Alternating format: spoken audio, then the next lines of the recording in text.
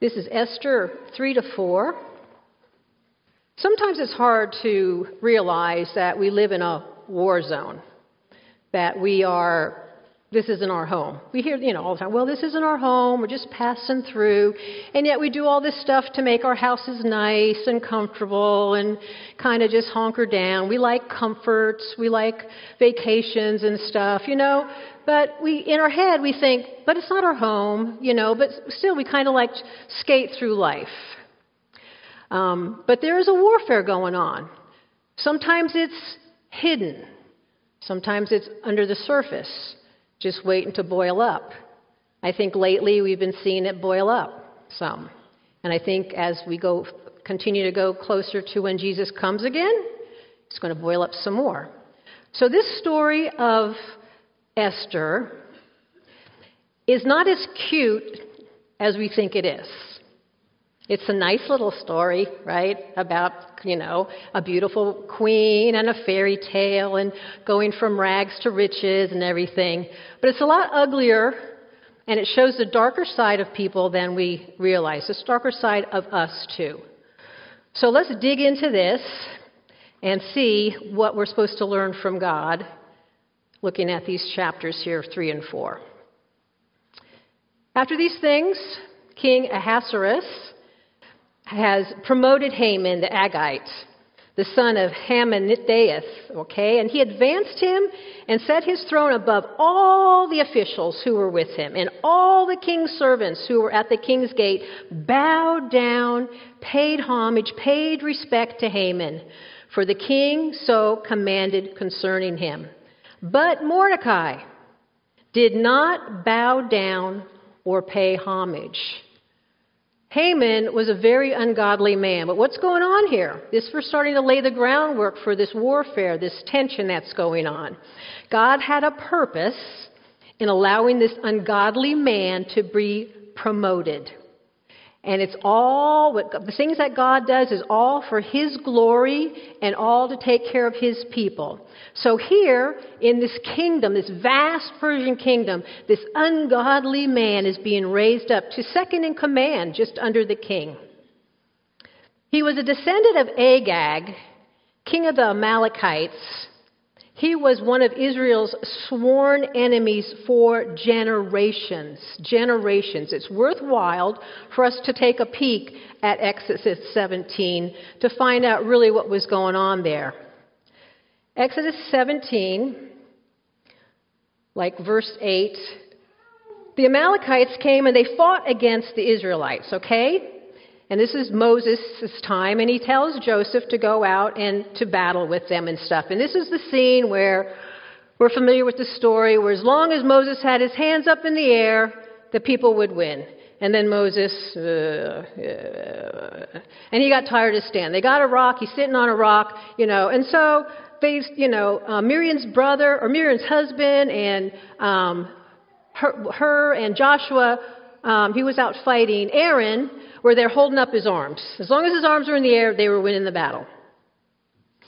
But because of all the battle, and they were fighting these people, the Amalekites, this king Amalek, the Lord said to Moses in Exodus 17, verse 14, write this in a memorial in a book and recite it in the ears of Joshua, that I will utterly blot out the memory of Amalekite from under heaven. And Moses built an altar and called the name of it, the Lord is my banner. And so the Lord will have war with Amalekite from generation to generation. So, Mordecai knew this. Mordecai knew this history of what was going on with the Amalekites. And so Haman was a direct descendant of Agag, a mortal, sworn enemy to God's people. And God had committed himself to their extinction, okay? Fast forward in time, and we come to 1 Samuel 15, where we have King Saul, who happens to be a Benjamite. Who else is a Benjamite? Mordecai's a Benjamite. So it's in the same family line here, Mordecai and King Saul. King Saul, in verse 15, Samuel, the prophet, said to Saul that the Lord sent me to anoint you as king over Israel. Now, thus says the Lord of hosts, I have noted what Amalek did to Israel in opposing them on the way when they came out of Egypt. Now go and strike Amalek and devote to destruction all that they have. Do not spare them. Kill man, woman, child, infant, ox, camel, whatever, donkey, kill it all. So what does Saul do? He goes and he had victory. He defeated the king, but he takes plunder for himself, and he doesn't kill King Amalek. He brings all this stuff with him. So Samuel is very distraught at this and talks to him and says, the Lord doesn't care about burnt offerings and sacrifices, because that's what he said, I'm bringing all this great stuff home so I can sacrifice it to God. He says, doesn't care about that. Behold, to obey is better than sacrifice. You have rejected the word of God, therefore God is rejecting you as king. He lost his kingdom then. He lost it. And then Saul's like, oh, I'm sorry, I'm sinned, please pardon me, blah, blah, blah, blah, blah. And Samuel turned and walked away, and Samuel turns and walks away, and Saul grabs his rose and tears it. And Samuel turns around and says, the kingdom of God has been ripped from your hands this day.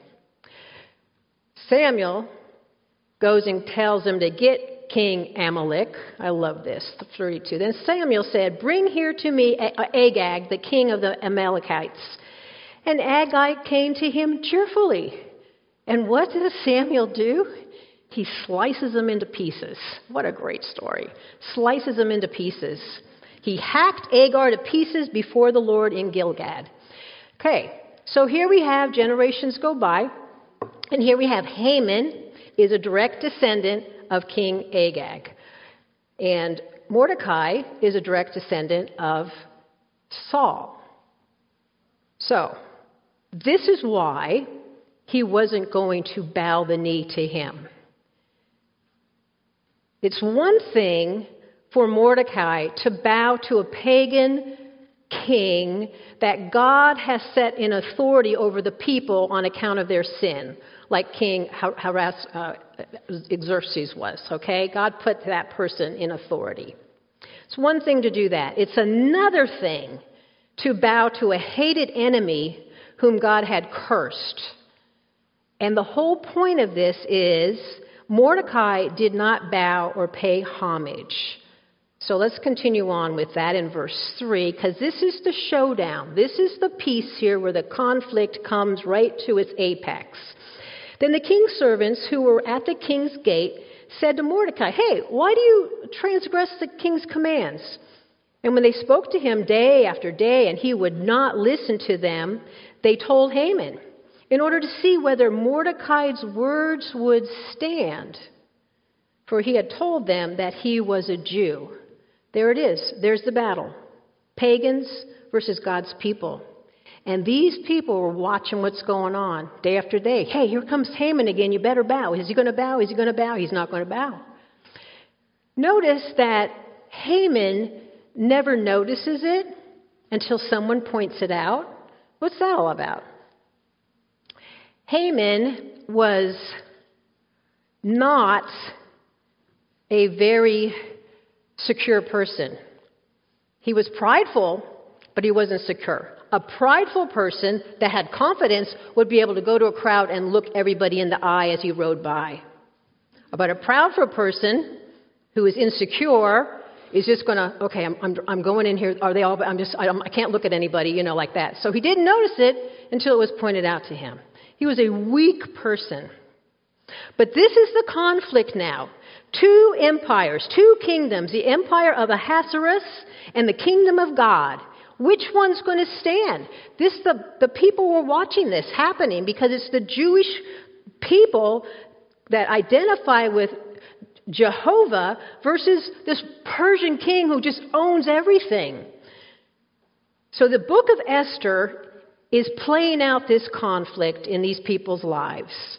This is a conflict that's been playing out throughout time, the beginning of time. Satan, who wants to usurp God's position and be in charge of everything. We know how the story ends.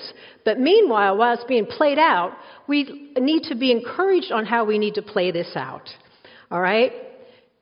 Tension where evil wants to just once again try to destroy God's people, put them into extinction. We've seen it.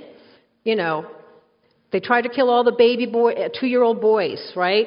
They didn't want the Christ child to come up. We see it with Hitler trying to kill everybody. It's just a constant tension because evil and God and everything, and Satan's just rebellious spirit. And if he can't kill people before they become believers, he's going to make the believers' lives miserable. And this is the story. He didn't want anybody following God. He didn't want any of that. So the story of Esther is about that also. So the Persian Jews, many of these people were born there in Persia. They didn't go back to the promised land when Ezra was starting to bring people back. They could have. They had waves of people going back. But these Jews here with Esther, they chose to stay there in Persia. Why? Well, it's home. We've been here a while. Kids are growing up here, whatever. It's not so bad. Yeah, we have to watch ourselves because, the Persians are just, everywhere around us we see evidence of pagan culture and incense being born to their gods and stuff. And we hear the marching of soldiers through the streets, and we know that, we're under the thumb of them. We're really not free to really express ourselves openly, but we can still pretty much manage to hold our culture and worship our God within this context of the Persian Empire. So, the problem is you can give in and start to assimilate when we're in a culture like that, can't we? We can start to compromise with things. 2 temptations rear their ugly head when God's people, who are not of this world, find ourselves in this world that is run by Satan. One of them is assimilation, and the other one is despair. Okay? Esther's people, Mordecai's people, the Persian Jews were not like those who lived around them.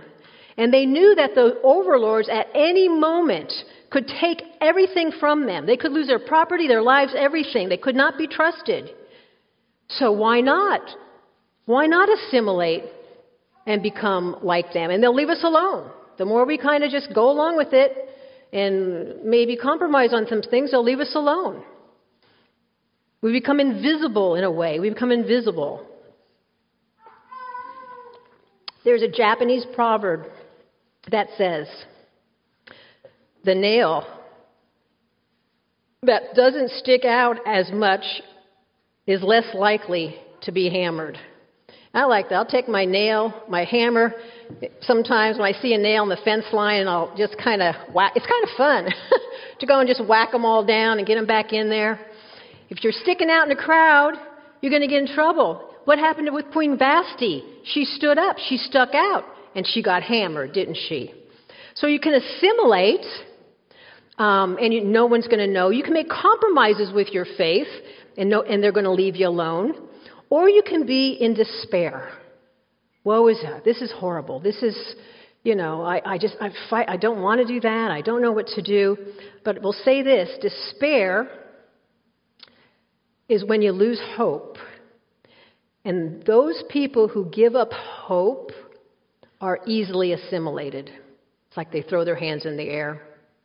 We'll just go along with the crowd. We'll just do what they're going to tell us to do. They want to put us on a lockdown and not let us get together and worship together in our churches. Okay, we'll just kind of go. One small example. So we have throughout history examples, especially in our entertainment community. There was a wonderful Broadway play, The Fiddler on the Roof, that ran for a long, long time. And it's a story of the Russian Jews who were in a position the way Esther's people were, okay? They were Jews in Russia, and it was a heavy-handed overlord on there. And so then they had to balance. It was a balancing act on how they are going to maintain their Jewishness and their culture and the fun of the musical stuff, and how are they going to balance on that rooftop and live their lives out honoring God in a world that was very hostile to them. Another one that might be kind of interesting, I don't know, are any of you guys trekkers in here? Star Trek? Are you? The Next Generation? They had the Federation, and the opposition to the Federation was the Borg, right? The Borg. And the Borg's whole goal was to incorporate all of their enemies into the collective, bring them all in, okay? And they extracted from them everything that was valuable, but the whole idea was to make them like them. And their slogan was, "Resistance is futile. You must assimilate."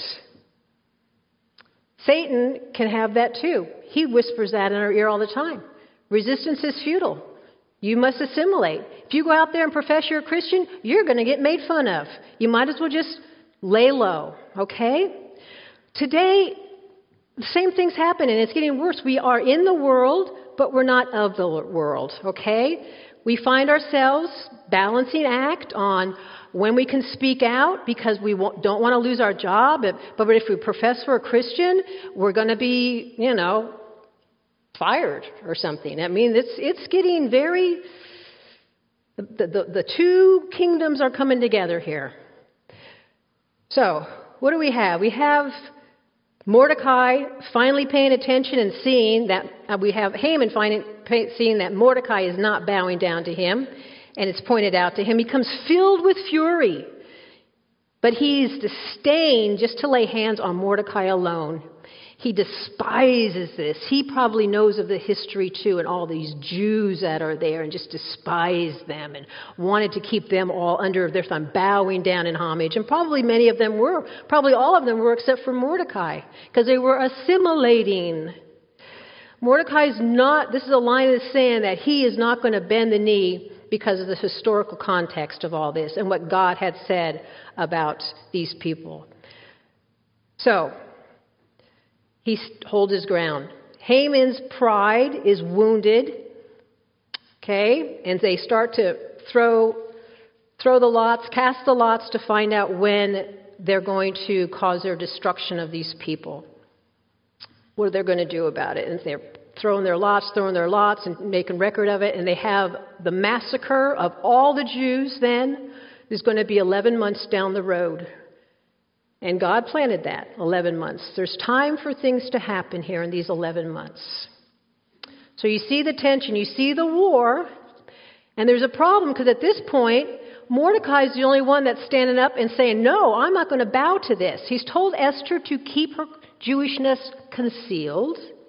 So she is in the palace, probably having a fine time assimilating with all the pamperedness and all the wonderful things of being taken care of there. Maybe, maybe not. I don't know. She might miss her people, whatever. But she's kind of holed up in a very isolated place. Okay, verse 8. Haman said to the king Ahasuerus, "There is a certain people scattered abroad and dispersed among the peoples in all the province of your kingdom," which was true. The Jews were very scattered throughout the area. "Their laws are different from those of every other people." That's true. They have the laws of the commandments. They have God's laws. "And they do not keep the king's laws." That's a half-truth. Mordecai's not bowing to Haman, but for overall, they kind of went along with it, and the Persian Empire pretty much tolerated the minor differences that were there. Then he says, "It is not to the king's profit to tolerate them." We know that that's a lie, because what did God tell Abraham? "I will curse those who curse you, and I will bless those who bless you." So, this is a lie. "If it pleases the king, let there be a decree that they be destroyed, and I will pay 10,000 talents of silver into your hands, O king." So, That's a lot of money. He didn't have it. Where was he going to get it from? The plunder of the Jews, slaughtering the Jews. He was going to take all of their plunder, all of their wealth, and from that there's probably going to be plenty more, but he would give some of that back to the king. It's a very vague proposal. Not a lot of detail he's presenting to the king. The king doesn't know how many people he's talking about. The king doesn't know which people he's talking about. But, the money, he did say how much money. Hey, that sounds like a good deal. King agrees to do that in verse 10 and 11 of chapter 3. King takes off his ring and gives it to Haman, signifying the fact that he is second in command. He had the king's seal, that he could go and pronounce all this stuff. And the king said to Haman, the money is given to you, the people also, to do with them as it seems good to you. Another mistake, because these weren't his people to give. Okay? These were God's people.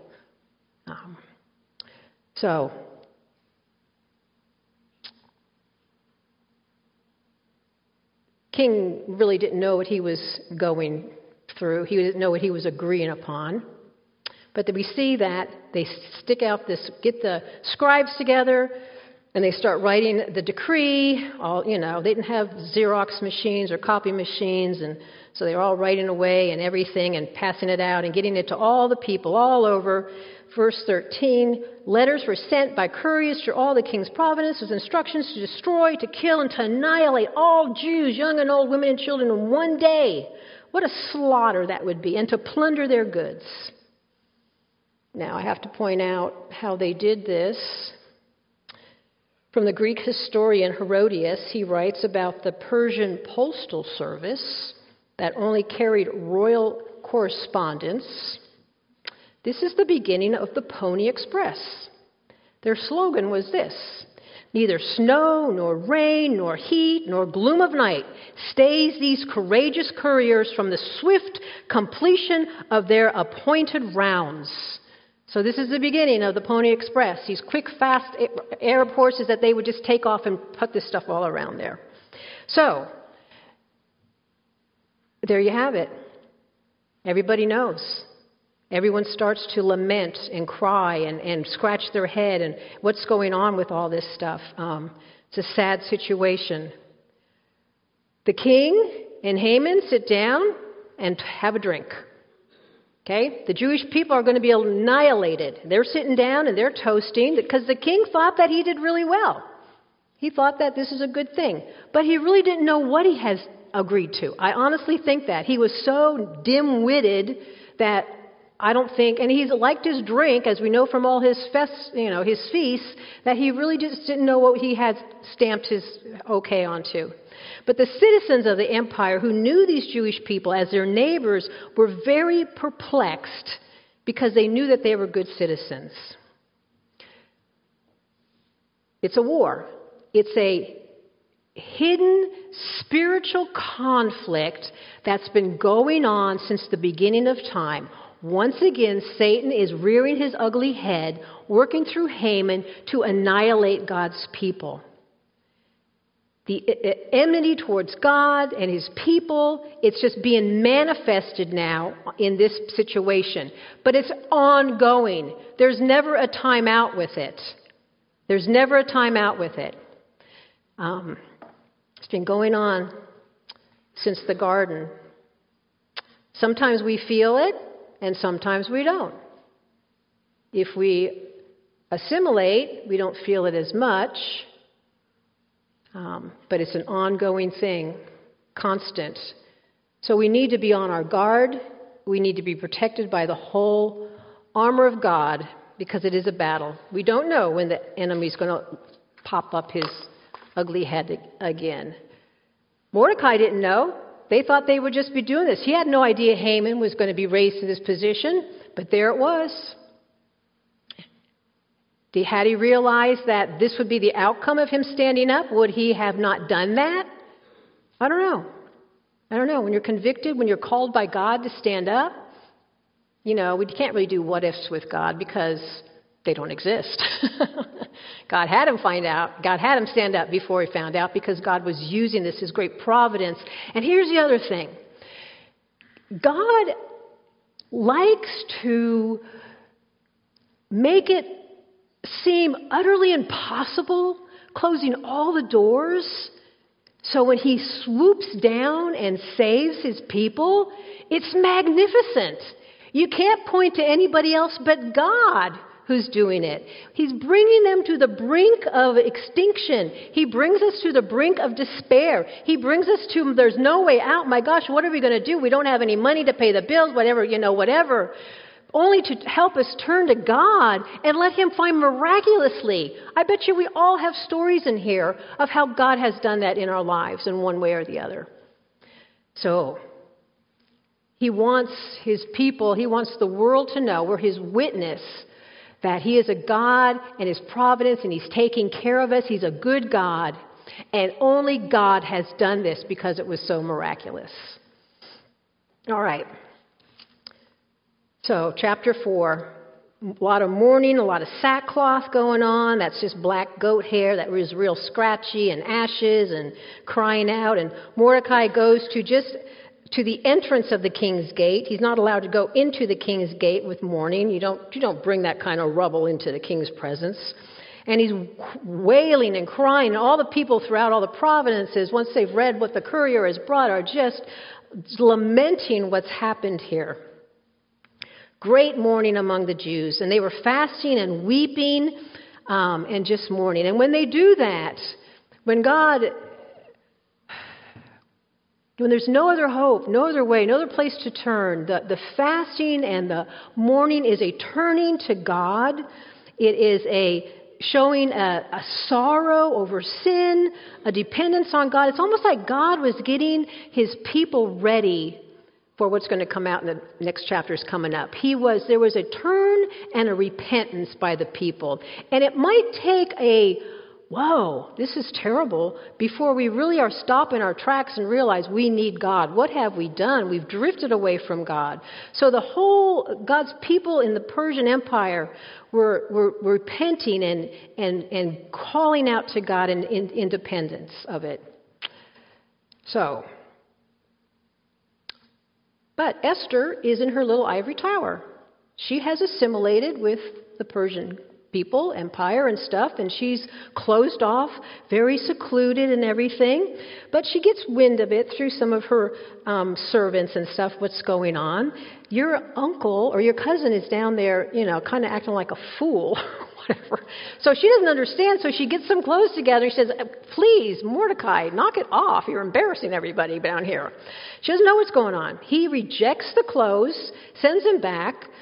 And meanwhile, she sends somebody else down there to find out what is going on. She sends Hathach, one of the king's eunuchs who was appointed to attend her, and he goes down there into the square to talk to Mordecai, and he tells him what has happened. He told him the amount of money, the bounty that was on everybody's head, and the total destruction of the Jews was happening. Now, Mordecai, his first appeal isn't to God, is it? His first appeal is to go to the king through Esther. He knew that a decree cannot be undone. It cannot be changed. It's a hopeless situation, but he still attempts to try to get through Esther to get to the king. Once Esther finds out about it, and he tell Esther, it's a command in verse 8. Mordecai gives him a copy of the written decree. He goes and shows it to Esther, explain it to her, and command her to go to the king to beg his favor and plead with him on behalf of his people. So Hathach goes back and tells Esther what Mordecai has said. And Esther is, wow, this is pretty big news. Esther's world is coming crushing in. The battle is now in her palace room. Her people are going to be destroyed by the people that she has assimilated with. And what is she to do? And dear cousin who raised her is commanding her to go to the king. So she's weighing in her head and knows that if she goes to the king, anyone goes to the king without him calling on them, it's death. It's just death, unless he holds up his little scepter and says, okay, I'll see what they have to say. They look interesting to me. But if not, it's just, they're dead. They're dead. And she hasn't been called into the king in a whole month. King didn't sleep by himself. King had all these concubines, hundreds of concubines. He was totally entertaining himself with all these other women. Maybe he forgot about beautiful Queen Esther. Who knows? But she just wasn't on good standing ground to be able to go in. I mean, there was a lot at stake for her. She had no idea what was going on. But she says this. Well, goes back, tells Mordecai all that through these people. And Mordecai sends back a second request in 13. Mordecai told them to reply to Esther, do not think that to yourself that the king's palace you will escape any more than all these other Jews.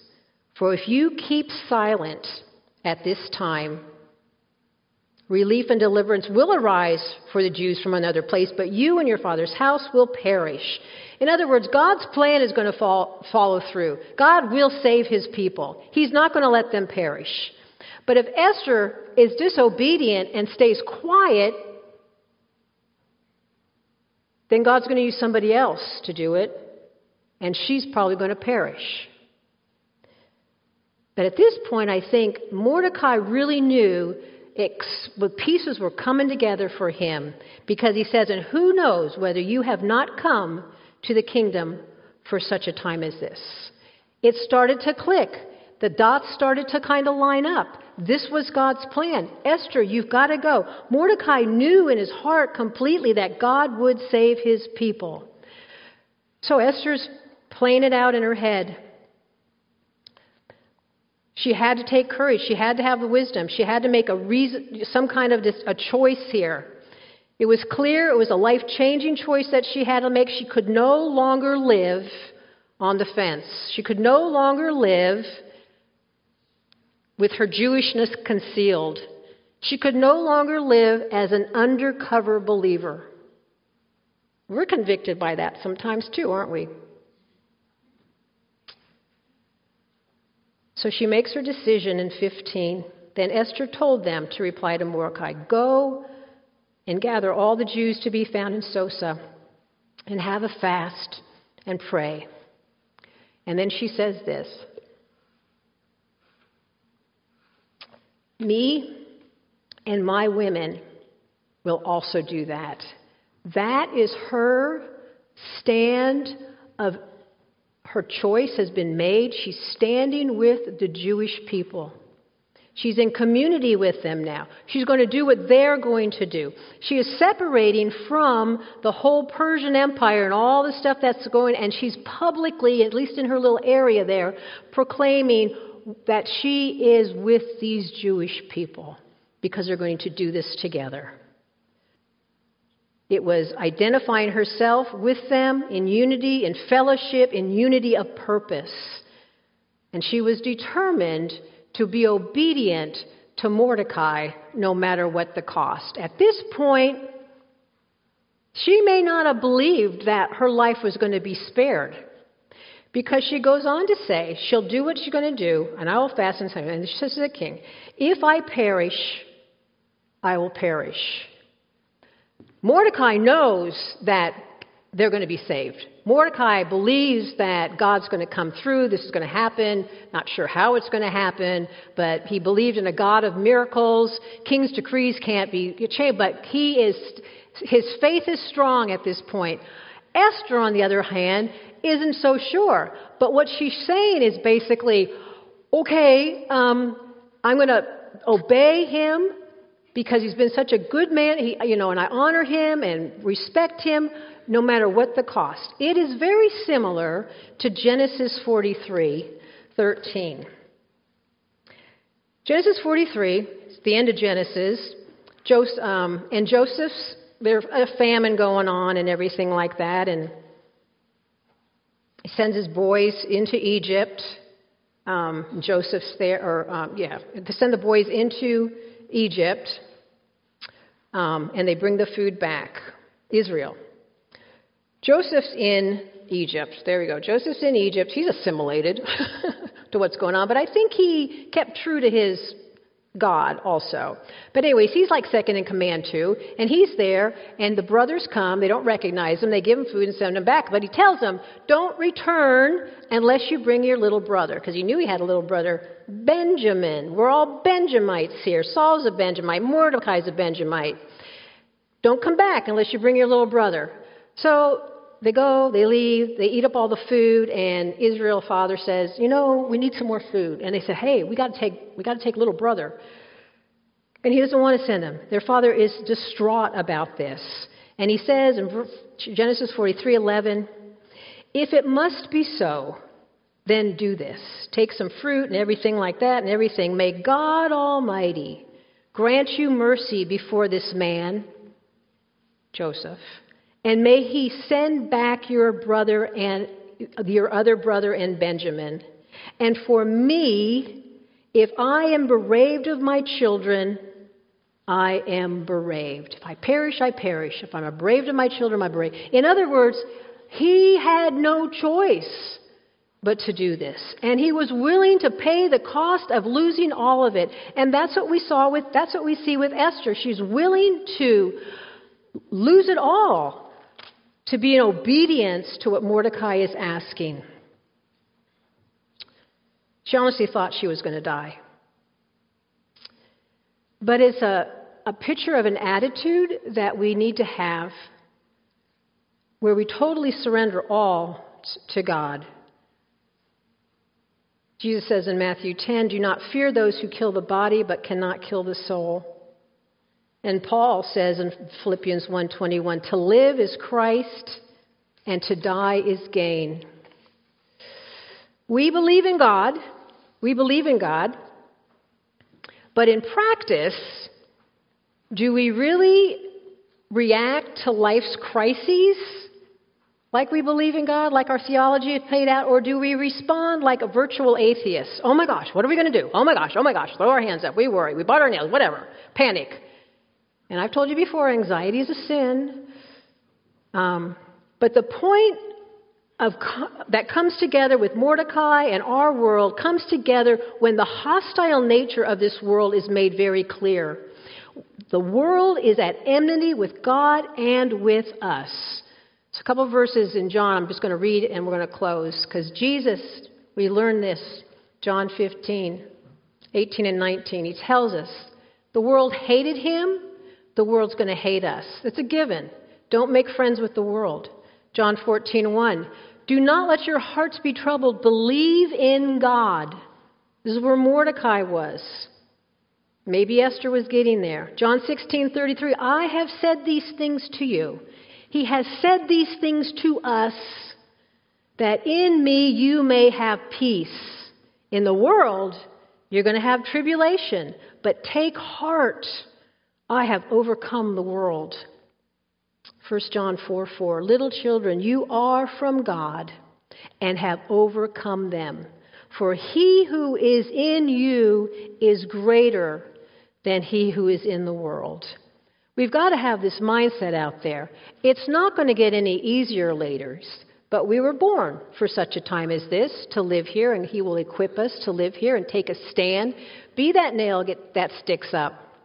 Be the nail. Be the focal point. Be the light that sticks up, because there's a lot of people out there that really need to have the answers of Jesus Christ. And we need to be willing to risk embarrassment, losing a job, whatever, to shine a light for someone else that might see it. God, we are thankful that